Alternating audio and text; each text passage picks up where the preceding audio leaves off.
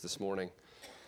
Would you pray with me? Father, we do stop and do just that. We acknowledge that you've given us now the gift of another day of life, that you did not owe us and that you did not give to everyone who went to bed last night. We thank you for this gift. We pray that you'd help us to recognize, as we need to every day, that it is a stewardship. It's a gift given with the expectation that we would treasure and be thankful for what you've given us and that we would use it for your glory. And so, Lord, help us to do that with today. And we thank you that we are able to be here together as a family, a body of believers. Thank you for the things that you have to show us this morning, the ways you're giving us to love and care for each other, to bear each other's burdens. All of this is so clearly from you. Only a God like you would have this in store in these ways for your people. And so we thank you. Father, we ask that you would guard us now as we get into and continue this study in apologetics. Protect us from false thoughts and help us, Lord, to center and to more and more learn how to center our lives around the reality of what you have revealed to us in your word. And we pray this in Jesus' name. Amen. So this is now starting the second session or message or lecture in Bahnsen's series here called Defending the Faith. This is really walking through the discipline called presuppositional apologetics. That's the big word. You could just think of defending the faith here. Last week, the last 2 weeks, he's been talking about one thing in particular, and that is what he calls the myth of neutrality. You remember what he has said about that? He gave these students, he's preparing them for what they're going to face as they go off to college back in the early 90s. Very much, what we're seeing is he's preparing us for what we face in our entire society now. This is broken out into just accepted culture everywhere. But he's given them two thoughts to go off to college with when it comes to neutrality. When someone asks you to be neutral, we remember that they aren't and that we shouldn't be, right? His point is much deeper than that. His point is not that we shouldn't be neutral. His point is that no one can be neutral. It is physically impossible. Our brains don't work that way. No one gets up in the morning and starts off their day neutral, testing things, evaluating according to something, and to decide how to move. No one lives that way, and no one thinks that way. So it's a myth. That was the point of that first session. This morning, he's going to shift now, and he's going to start talking in particular about really two words. The first is the word worldview. What are worldviews? And he's going to say that they're made up of this second thing he's going to talk about, and that is the word presuppositions. So worldview and presuppositions, what are they? He's going to give us some really helpful examples of these things. I'm someone who's always helped with a good, concrete example, and he's going to give us several of these. We're going to spend this morning, we're going to watch 30 minutes of the video and discuss it afterward. And then next week we'll finish this session, which will be another 20 minutes. So there will be, the way Ken did his was we watched the whole video in the first week and then discussed it all in the second week. For these next two, it's going to be broken into a couple of pieces, all right? What we're going to see this morning, what he's going to do in our section, really he's going to do three things. The first thing is going to be leading us toward a central point he's going to make here in these next couple of weeks, and it's going to keep coming up as we go through this series. He's going to be challenging us as Christians to realize something that's true of us, it's true of every thinking human being, and that is that worldviews are networks of presuppositions that are, here's how he's going to describe it, they are determinative for how a person thinks. They're not things we think about thinking. We don't think about our presuppositions. They are unconscious even to us. They are assumed. They're the basis on which we think about everything else. So that's why it's been a useful picture I've heard before that our worldview, which is made up of our presuppositions, what it really is it's the pair of glasses that we have cemented to our face. so that every place we go, everything we see through that lens. And that really helps us when we think about apologetics, defending the faith, trying to be persuasive and share Christ. Because if that's true, what does that mean about the facts out there? What's it mean about the evidence out there?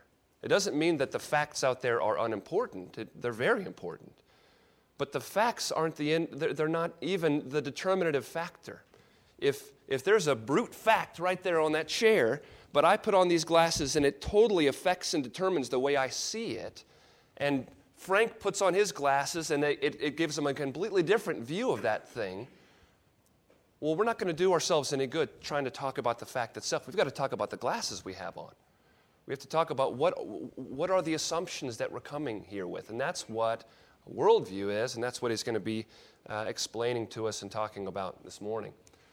So that's going to be very helpful. This is what's going to be at the heart of his claim that he's already given to us, that he's trying to equip us. You remember when he said, it was pretty bold, he said, my goal is to equip you to be able to give an answer and to speak as a Christian in every situation you find yourself in, no matter how much you have studied up on those particular issues or not. You remember when he said something like that? This is what he's getting at here. He is equipping us to embrace the fact that reality is on our side.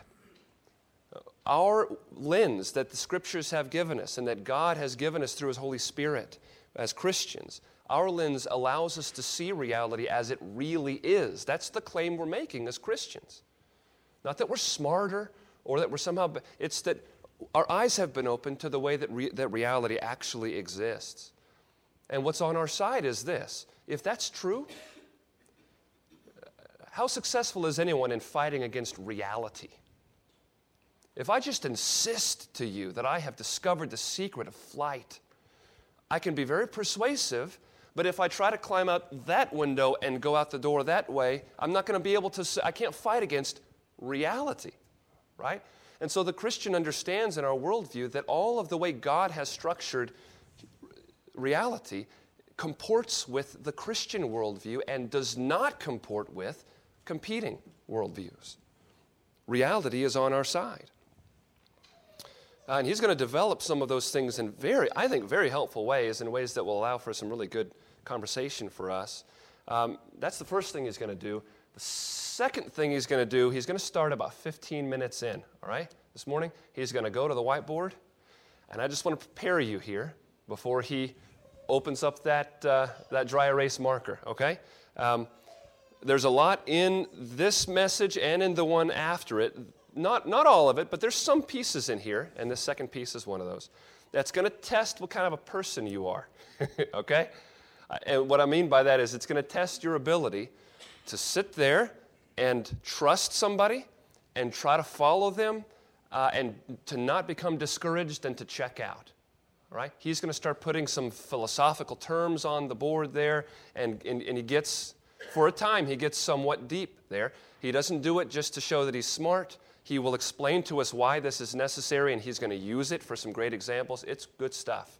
But there's this chunk in there where you just got to be ready to sit up straight and go with it. If you don't understand everything he says, you're not lost. Just keep going, and he's going to explain it, okay? So I just want to prepare you for that. About 15 minutes in, when he turns to the whiteboard, it does get very classroom there, and he goes through some different philosophical systems and worldviews for a few minutes.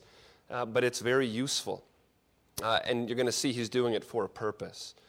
There are some weeds we've got to work through, and there's some good results at the end, okay? So is that a sufficient preparation for you at that? I just don't want you to get halfway through and then find yourself, no, just bear him out. He's going to come back, too. He doesn't stay there like that.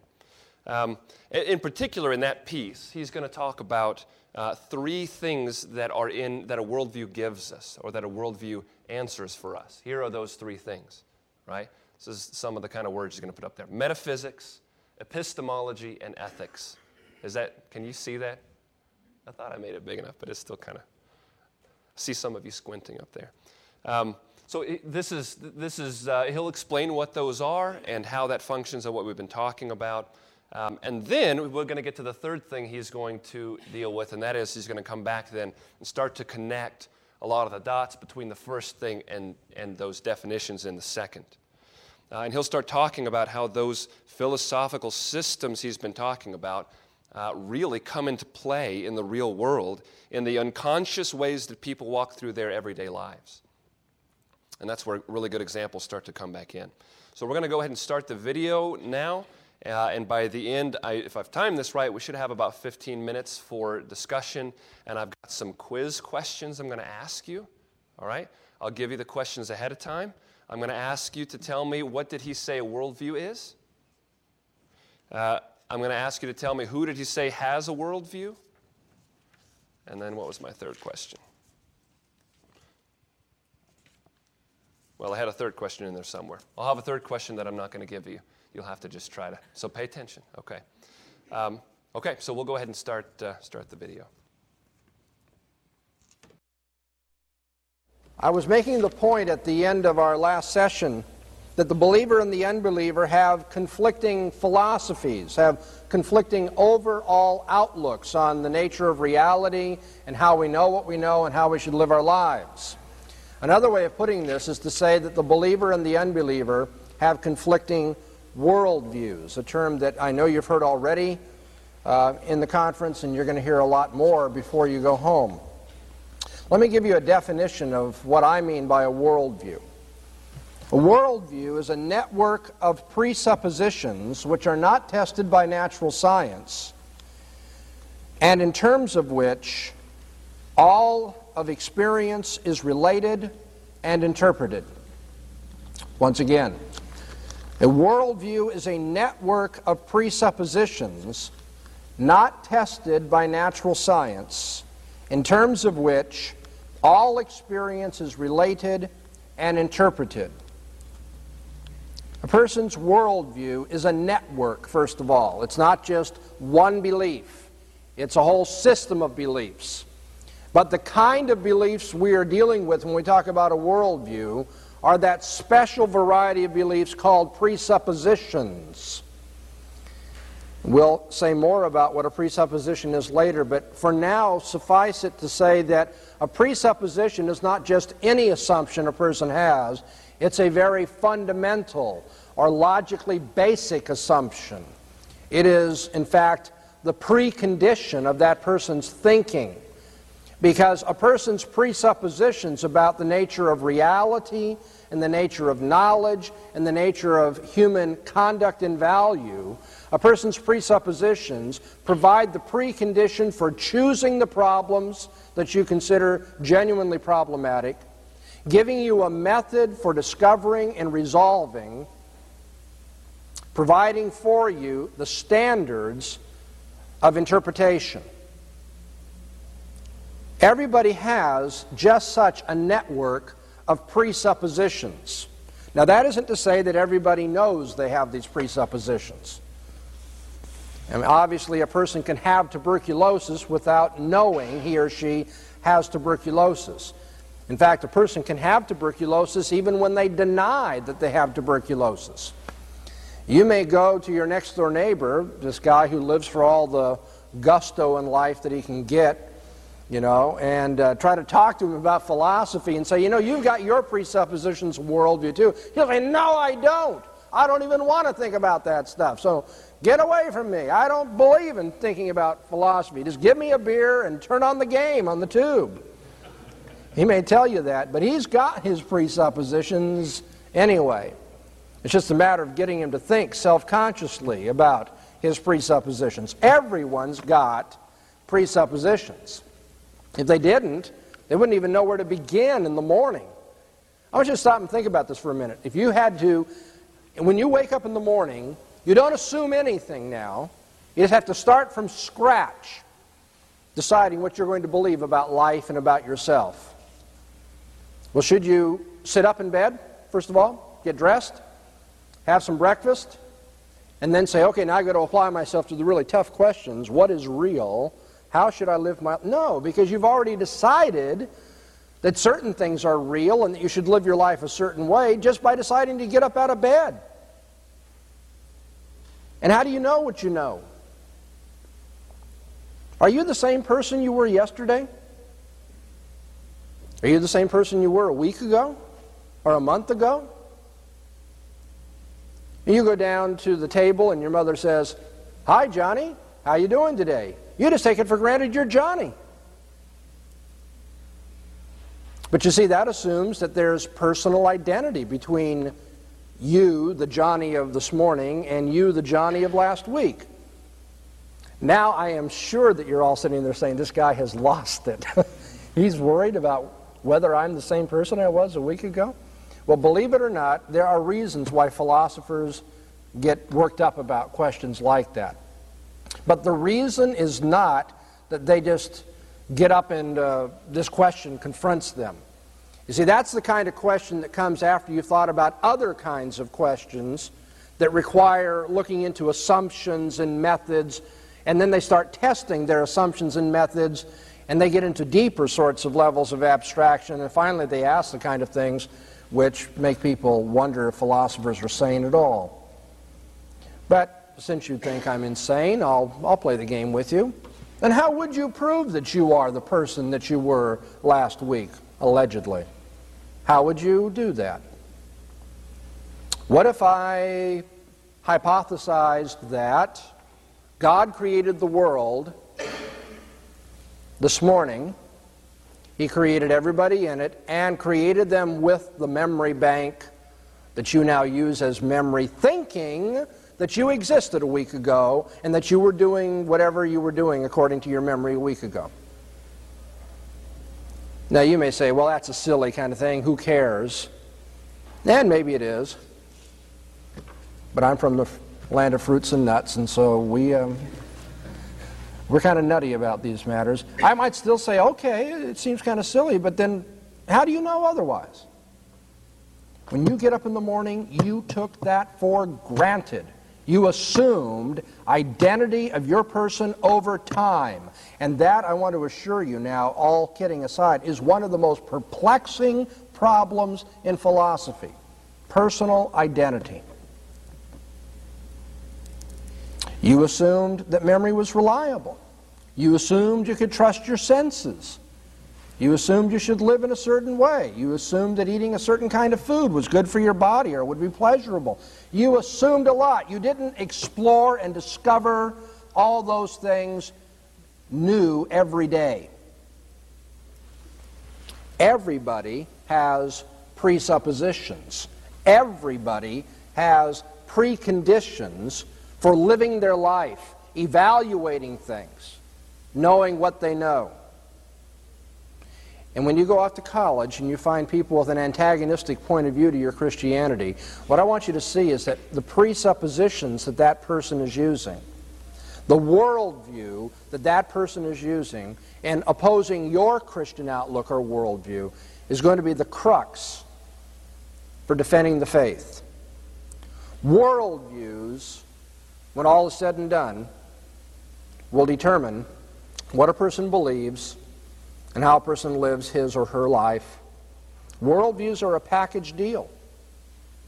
Every particular experience, everything you encounter, every thought you have, every sensation that you experience, every particular is seen in terms of a broader system of interpretation.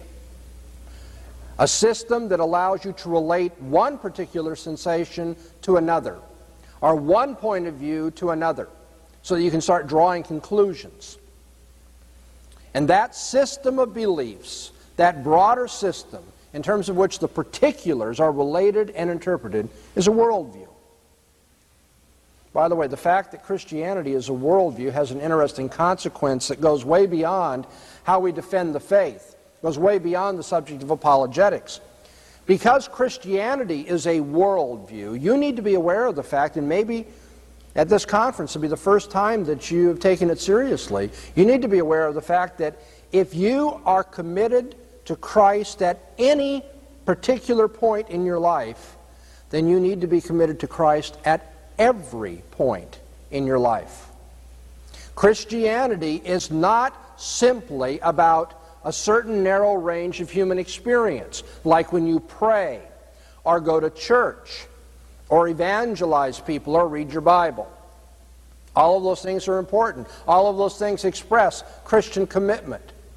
But if you are committed to Christ anywhere in your life, anywhere in your experience, then you need to be committed to Christ everywhere in your experience, which is to say, since Christianity is a world and life view, to be a Christian is to have a distinctively Christian way of looking at reasoning. We looked at that in our last session. But it means you have a distinctively Christian way of looking at literature as well, and human nature, and social relationships, and economics, and politics, and education, and family life, and recreation, and art, and industry, and everything else that is part of human experience.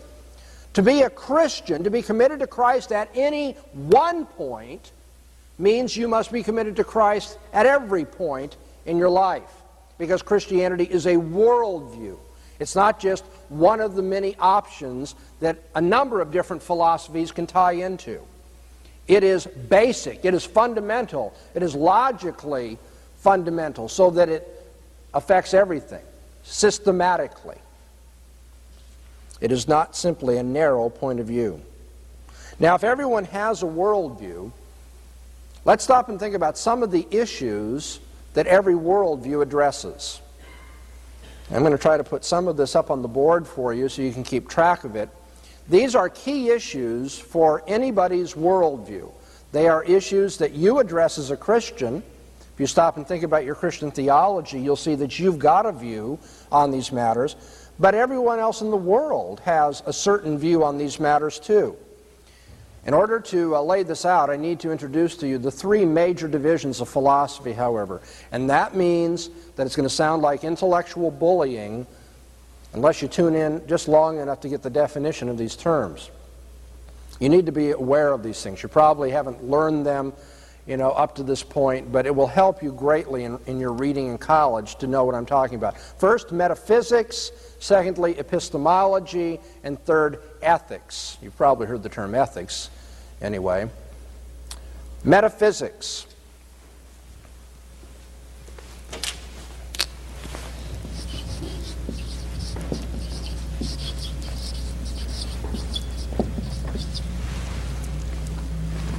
Metaphysics studies the nature of reality, the origin, structure, and nature of what is real, of whatever exists.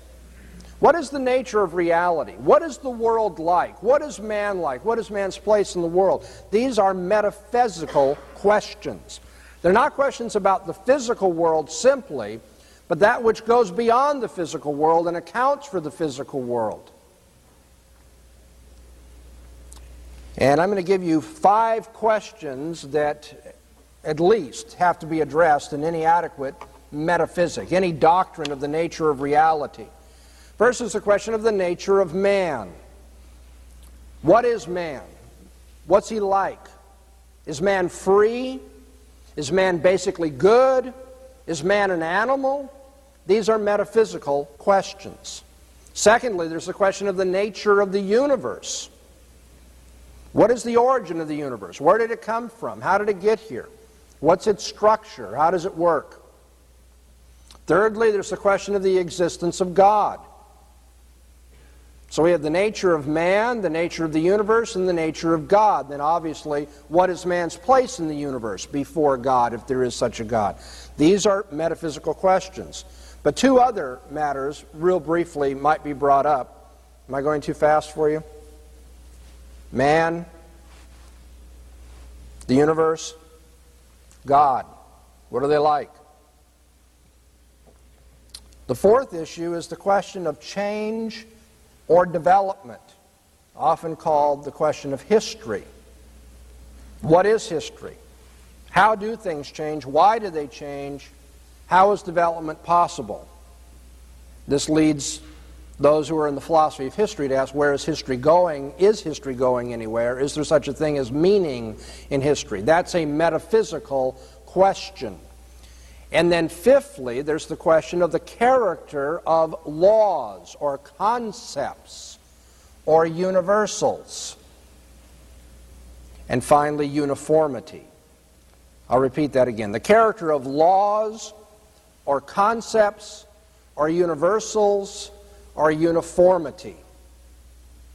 If you're going to understand the nature of reality, you have to understand, on the one hand, the nature of change, development, and history, but also you have to understand the nature of unchanging things like concepts, or uniform things like laws, or universal principles, or even the uniformity of the way in which history progresses or the natural world changes. Now, I've been talking in a way that's kind of philosophical and will get real boring. But if you stop and think about it, what I've been talking about can be expressed in terms of Christian theology, too. I've been talking about the doctrines of creation, fall, and consummation. Because we as Christians, hearing the Bible preached to us week after week and reading it every day of our lives, are learning about the nature of man and the nature of the universe and the nature of God and His existence. We are learning about history and where it's going, about the consummation of all things. We're learning about how God regulates the world. We're learning universals and uniformity. We're learning about the nature of man as a fallen being, that is to say, not basically good, and therefore abusing his freedom. And so, in a very real sense, what the metaphysical philosophers are studying is just Christian theology in a kind of a secular and in many cases heretical garb. They've got their doctrine of creation and fall and consummation, just like you have your doctrine of creation, fall, and consummation. The reason why many people never bring these things together is because the vocabulary is different. And because it doesn't seem like they're interested in being religious, if you interpret religion as very narrowly going to church and acts of ritual or worship. But the fact is, they've got their doctrine that matches, answers to, actually competes with your doctrine of man's creation, fall, and the consummation of all things. The second area that philosophers study and about which everyone has presuppositions is called epistemology.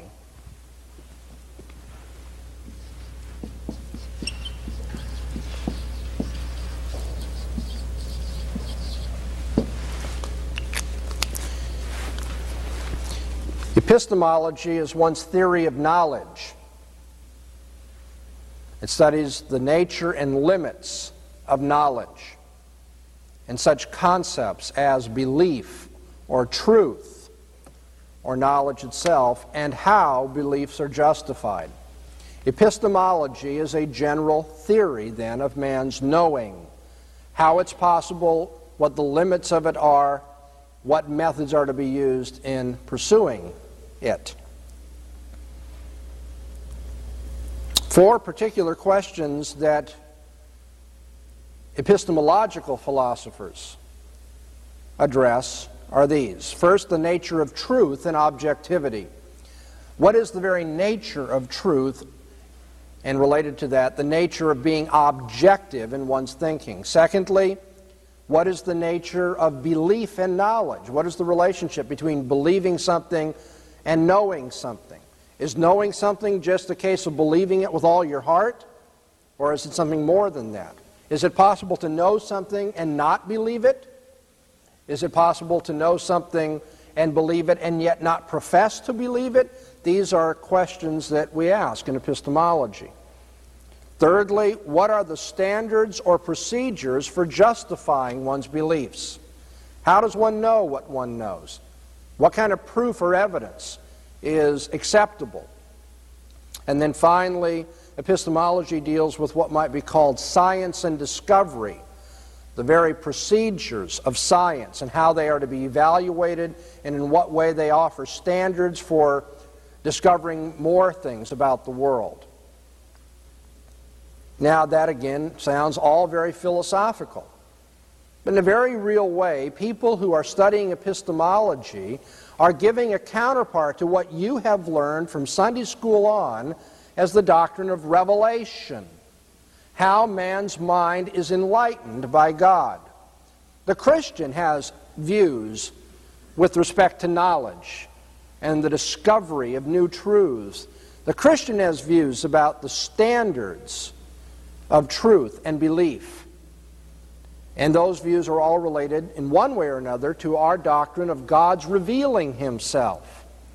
Revealing Himself not only directly to us in our heart of hearts, but revealing Himself indirectly through the created order that we are to study and know Him better, and then revealing Himself, of course, in the words of Scripture, the Bible, and revealing Himself in the person of His own Son, who came into this world as the highest expression of knowing God, because He was God Himself. And so a worldview is going to have a certain epistemology about it, just like your Christian worldview has a certain view of God's revelation, which characterizes you. And then finally, philosophers study ethics, obviously the study of right and wrong, good and bad attitudes and actions. Ethics.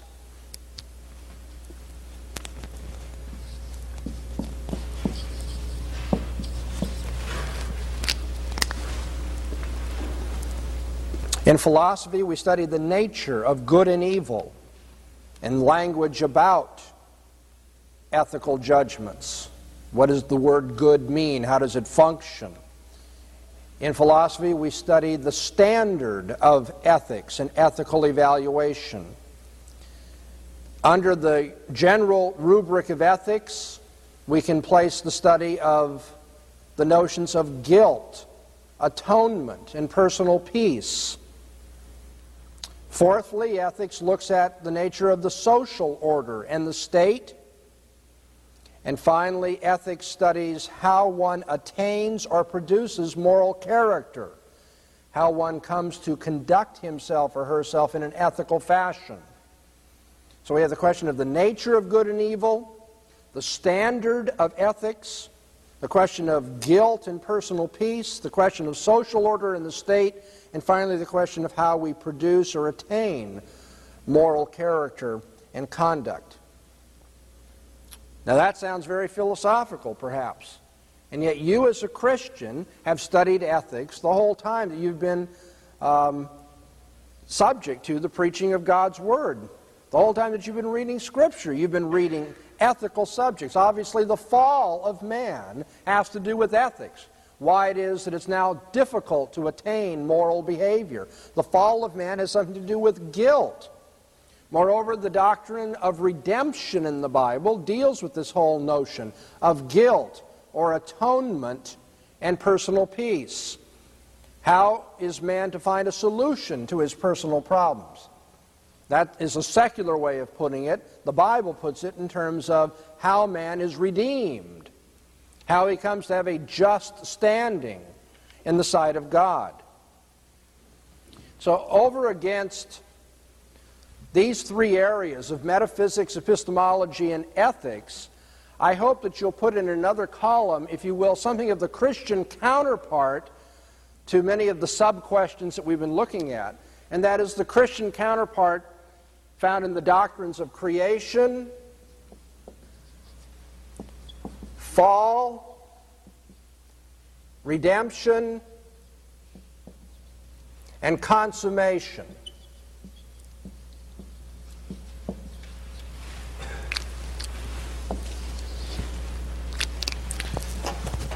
We talk about it in different ways, we approach it in different ways, but the substance of what is studied in philosophy is also the substance of what is delivered to us in Christian theology, which is what we are committed to because we are followers of Jesus Christ.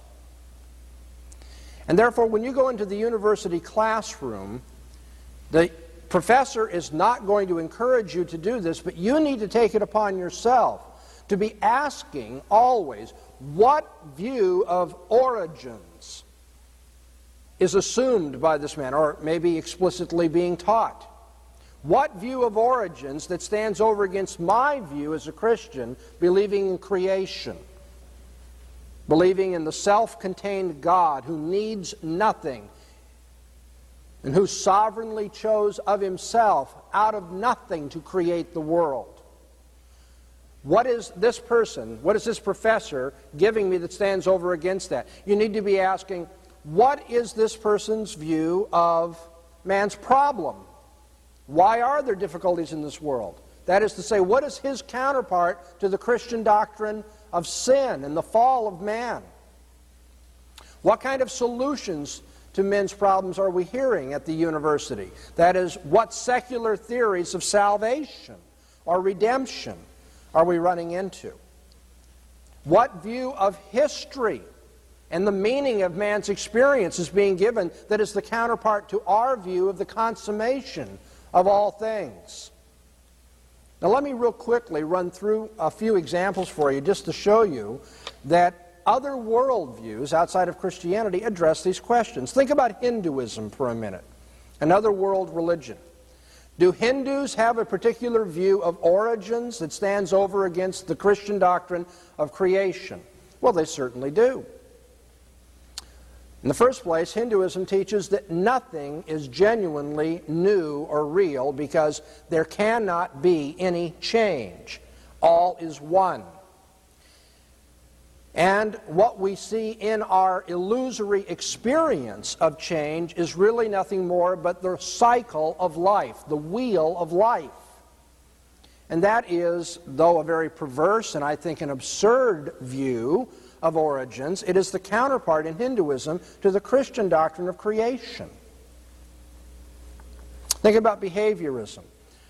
Behaviorism, as a school of psychology, tells us that human beings do not genuinely have freedom, but are rather nothing more than sophisticated stimulus response mechanisms. Human beings do what they do because they've been stimulated and conditioned to respond in the way that they do. You all know the story of Pavlov's dogs, right? Pavlov had this experiment many years ago where he'd ring a bell right before he fed his hounds. And he found that after a while of stimulating and conditioning them in this way, that if he rang the bell, even though he didn't put food in front of them, they'd start salivating.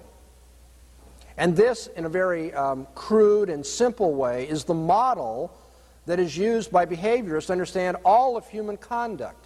We are nothing more but stimulus response mechanisms, glorified Pavlovian dogs, if you will. Now, does the behaviorist have a particular view of what's wrong with man? Well, he certainly does. He says he's not been conditioned properly.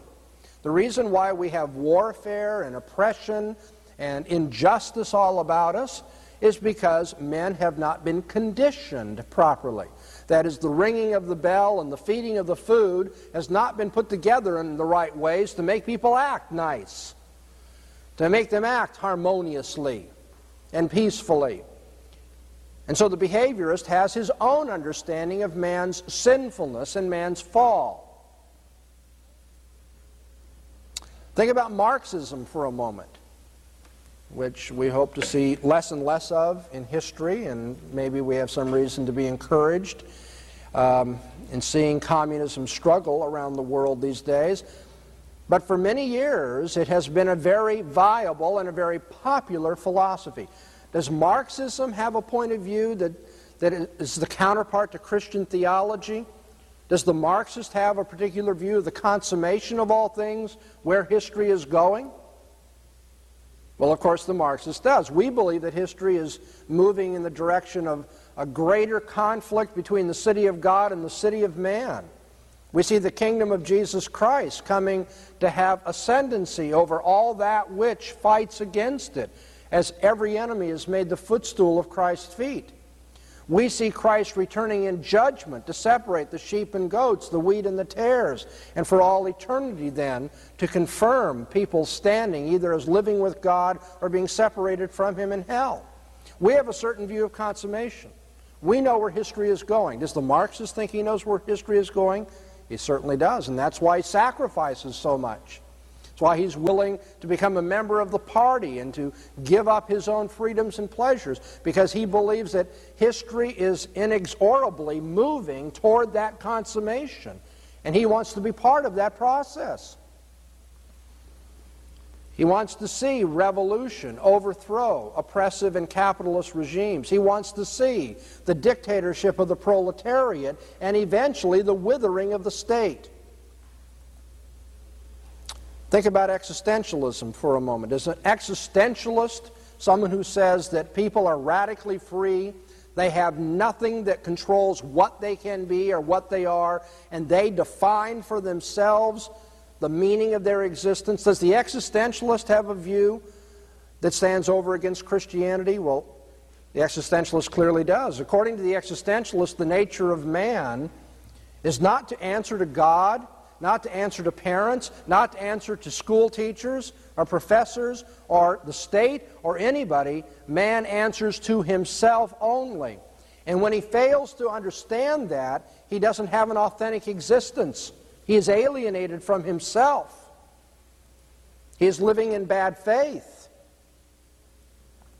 And what he must do is assert his will and make a choice for himself without guidance from anybody else. He must recognize the absurdity of the universe and that he imposes meaning on his life, and it's not given from God or from anything outside him.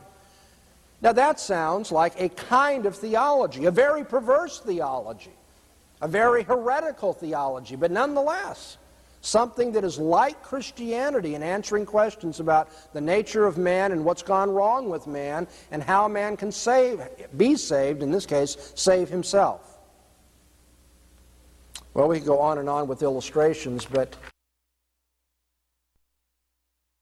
Thank you. Is that better? There we go. I can remember in college, I think it was a Hinduism class I was taking, our professor walked us through the rate at which cells in the human body die and are shed, and so then therefore, how long does it take for nothing about you to have been the same that it was? You see what I'm saying? At a certain point there is nothing, there's no part of you that was there X number of days or months ago, and using that to point out to us how absurd this notion was of actual personal identity. It's an illusion. I don't actually exist as an individual thing. I just think I do. But it's interesting some of the things he was saying there with that. He mentioned existentialism as well. Have any of you read the Hitchhiker's Guide to the Galaxy? There is,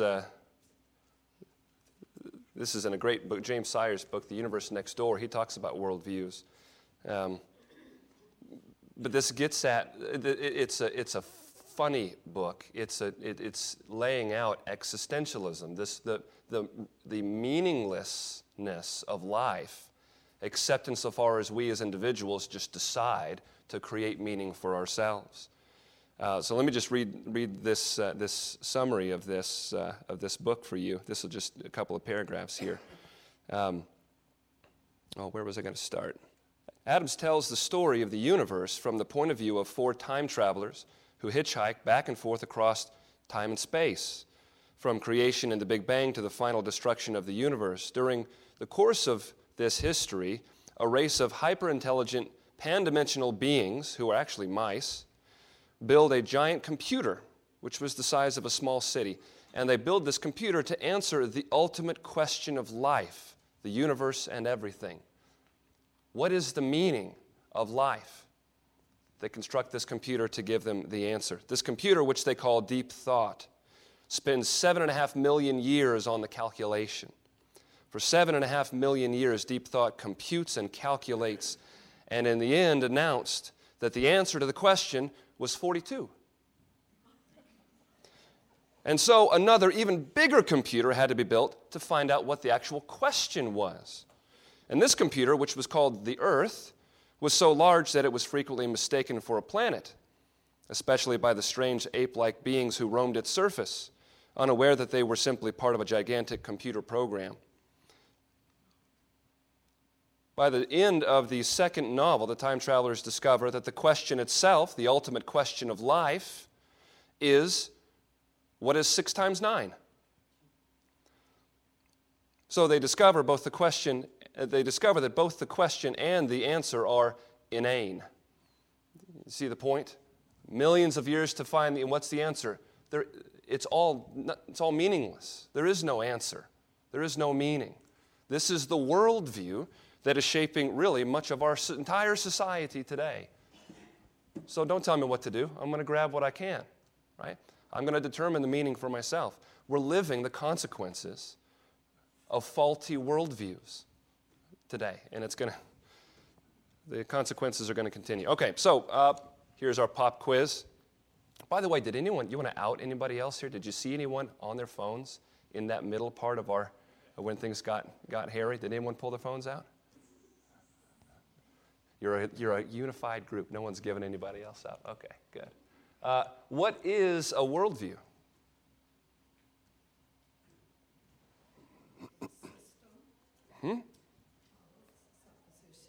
Good. A system of suppositions, she says. Yeah? I think he used both of those words, a system or a network of presuppositions, right? I forget now. I don't think I put, no. Are those what's that? Not based on science. Very good. Not tested by natural science. That's right. Through which all is filtered. Yeah. All of the things I think and the decisions I make filtered through that worldview.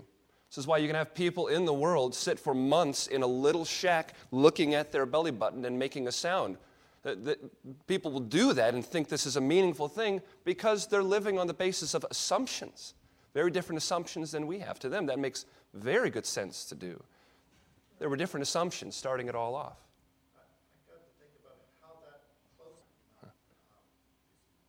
There's a whole world of assumptions that we operate from, isn't there? Mm-hmm. That shapes us. We couldn't explain where it came from.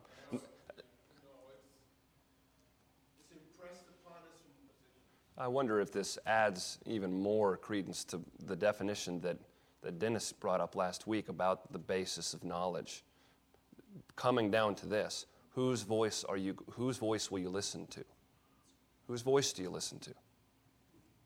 I mean, I think it can be reduced to something as basic as that.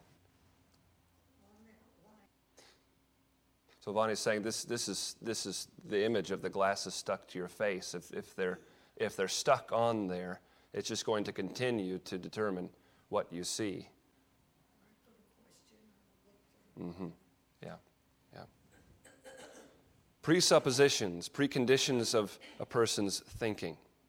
He said that their presuppositions about reality, human knowledge, provide the precondition for, he said, choosing the problems. What are the problems to begin with that I need to think about and work after? Giving a method for discovering at all, and providing the standards of interpretation. So what about the second question? Who has a worldview? Everybody.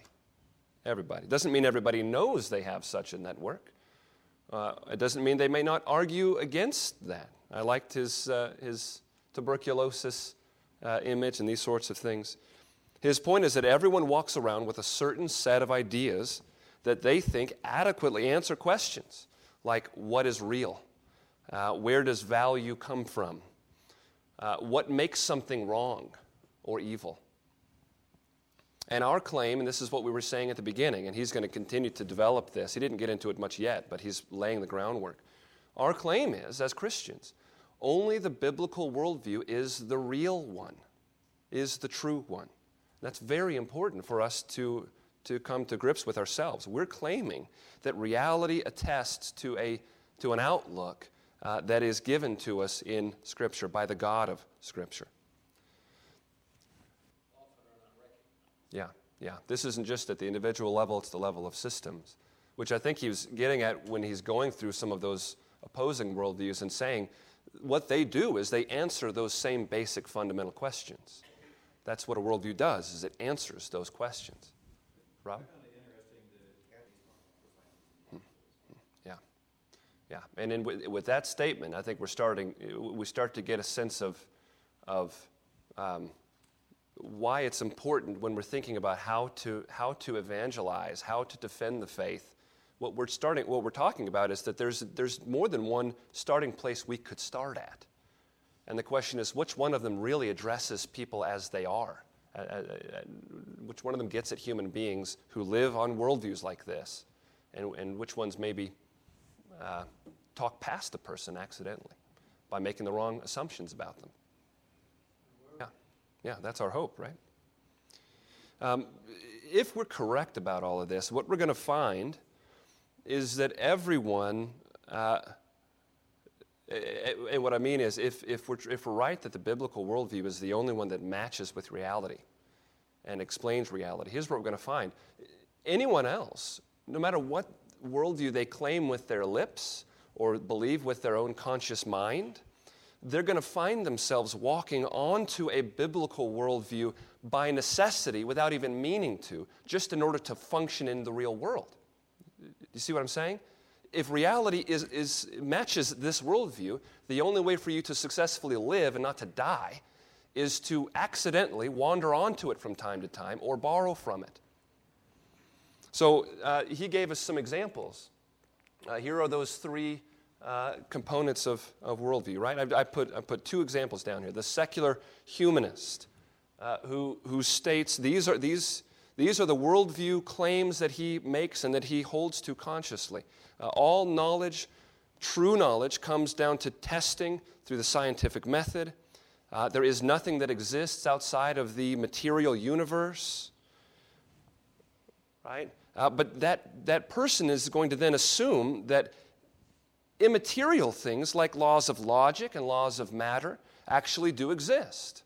He can't do any scientific experiments without assuming that those laws exist and are regular and will be true tomorrow like they were true yesterday. He has to assume those things. But his worldview does not argue that those things are true. So he will say a thing with his mouth and do a different thing with his hands and fail to understand the disconnection that's going on there. They will insist that faith is the opposite of science and that only fools just base something on an authoritative claim that someone has given to them. But then they'll go through their entire day doing things like sitting in chairs that they have not tested themselves for reliability, trusting all kinds of claims of authority from other scientists that they have not tested themselves, but trusting them and acting on them without having tested them themselves. They will take claims of authority themselves, right? And the idea is, if this is how metaphysics and epistemology works, they cannot help but do that because that's how reality works. An existentialist, that was the Hitchhiker's Guide to the Galaxy mentality, right? What do they say then about ethics, about the existence, the real existence of right or wrong? You know, because we hear it all the time today. Morality is a convention that has been agreed upon by men, either at the personal level. Morality is just a personal decision that I make about what I think is good or bad, or maybe at the communal level. So right and wrong is determined by what a community thinks and has agreed upon as being right or wrong. They will make those statements with their lips. But then when I steal their car, they won't just be angry about that. They will believe themselves to have been treated unjustly. They will believe something to have been violated that they deserve recompense for, right? Their own emotions will betray the way that the reality actually works, you see? They will be shown conditions in other societies where you have communal agreement on morality that they will look at and say, that's wicked and that must be abolished. They'll look back to pre-colonial India where wives were forced to throw themselves on their husband's funeral pyre and be burned to death, and they'll say, no, that needs to be changed. Even though that was the communal agreed upon right and wrong of that system. They won't be able to maintain consistently the claims that they are making because their own worldview cannot account for the experience of the real world. And that's our task. That's part of our task, is to with love and gently to help them to recognize those things, to see that other worldviews simply cannot account for the way they themselves live and the way that reality itself works. And as the study goes on, we're going to get to hear and think through a lot of very helpful examples of this sort of thing. I want to just end by rereading for us something that Dr. Bahnsen said earlier on, that he's saying to push us as Christians to come to see the depth that our own worldview holds for us, that it claims to shape and determine every area of our thought. Do you remember when he said this? He said, Christianity is not simply about a certain narrow range of experiences, like when you pray or when you go to church. If you are committed to Him anywhere, then you need to be committed to Him everywhere. That is, since Christianity is a worldview, it's a distinct way of looking at everything. Literature, human nature, social relationships, economics, politics, family life, recreation, art, industry, every aspect of human experience. Our worldview lays claim on. And this is the question, it's a very good one for us to have posed to us from time to time. What are the places in my thinking and my living that I have, in which I find, just like those other examples of others, I find, I am living inconsistently with what I claim. Any final comments before I close this out? Ken? That's the gospel, though. Yes. I wonder if he's, going down this path of saying, well, the gospel is the glasses that the Christian seeks to hold. Yeah, absolutely. Yeah, Dad, I'll give you the last word. Somebody died to get those glasses broken off of my face and a new set put on my face. All right, thank you. We are dismissed.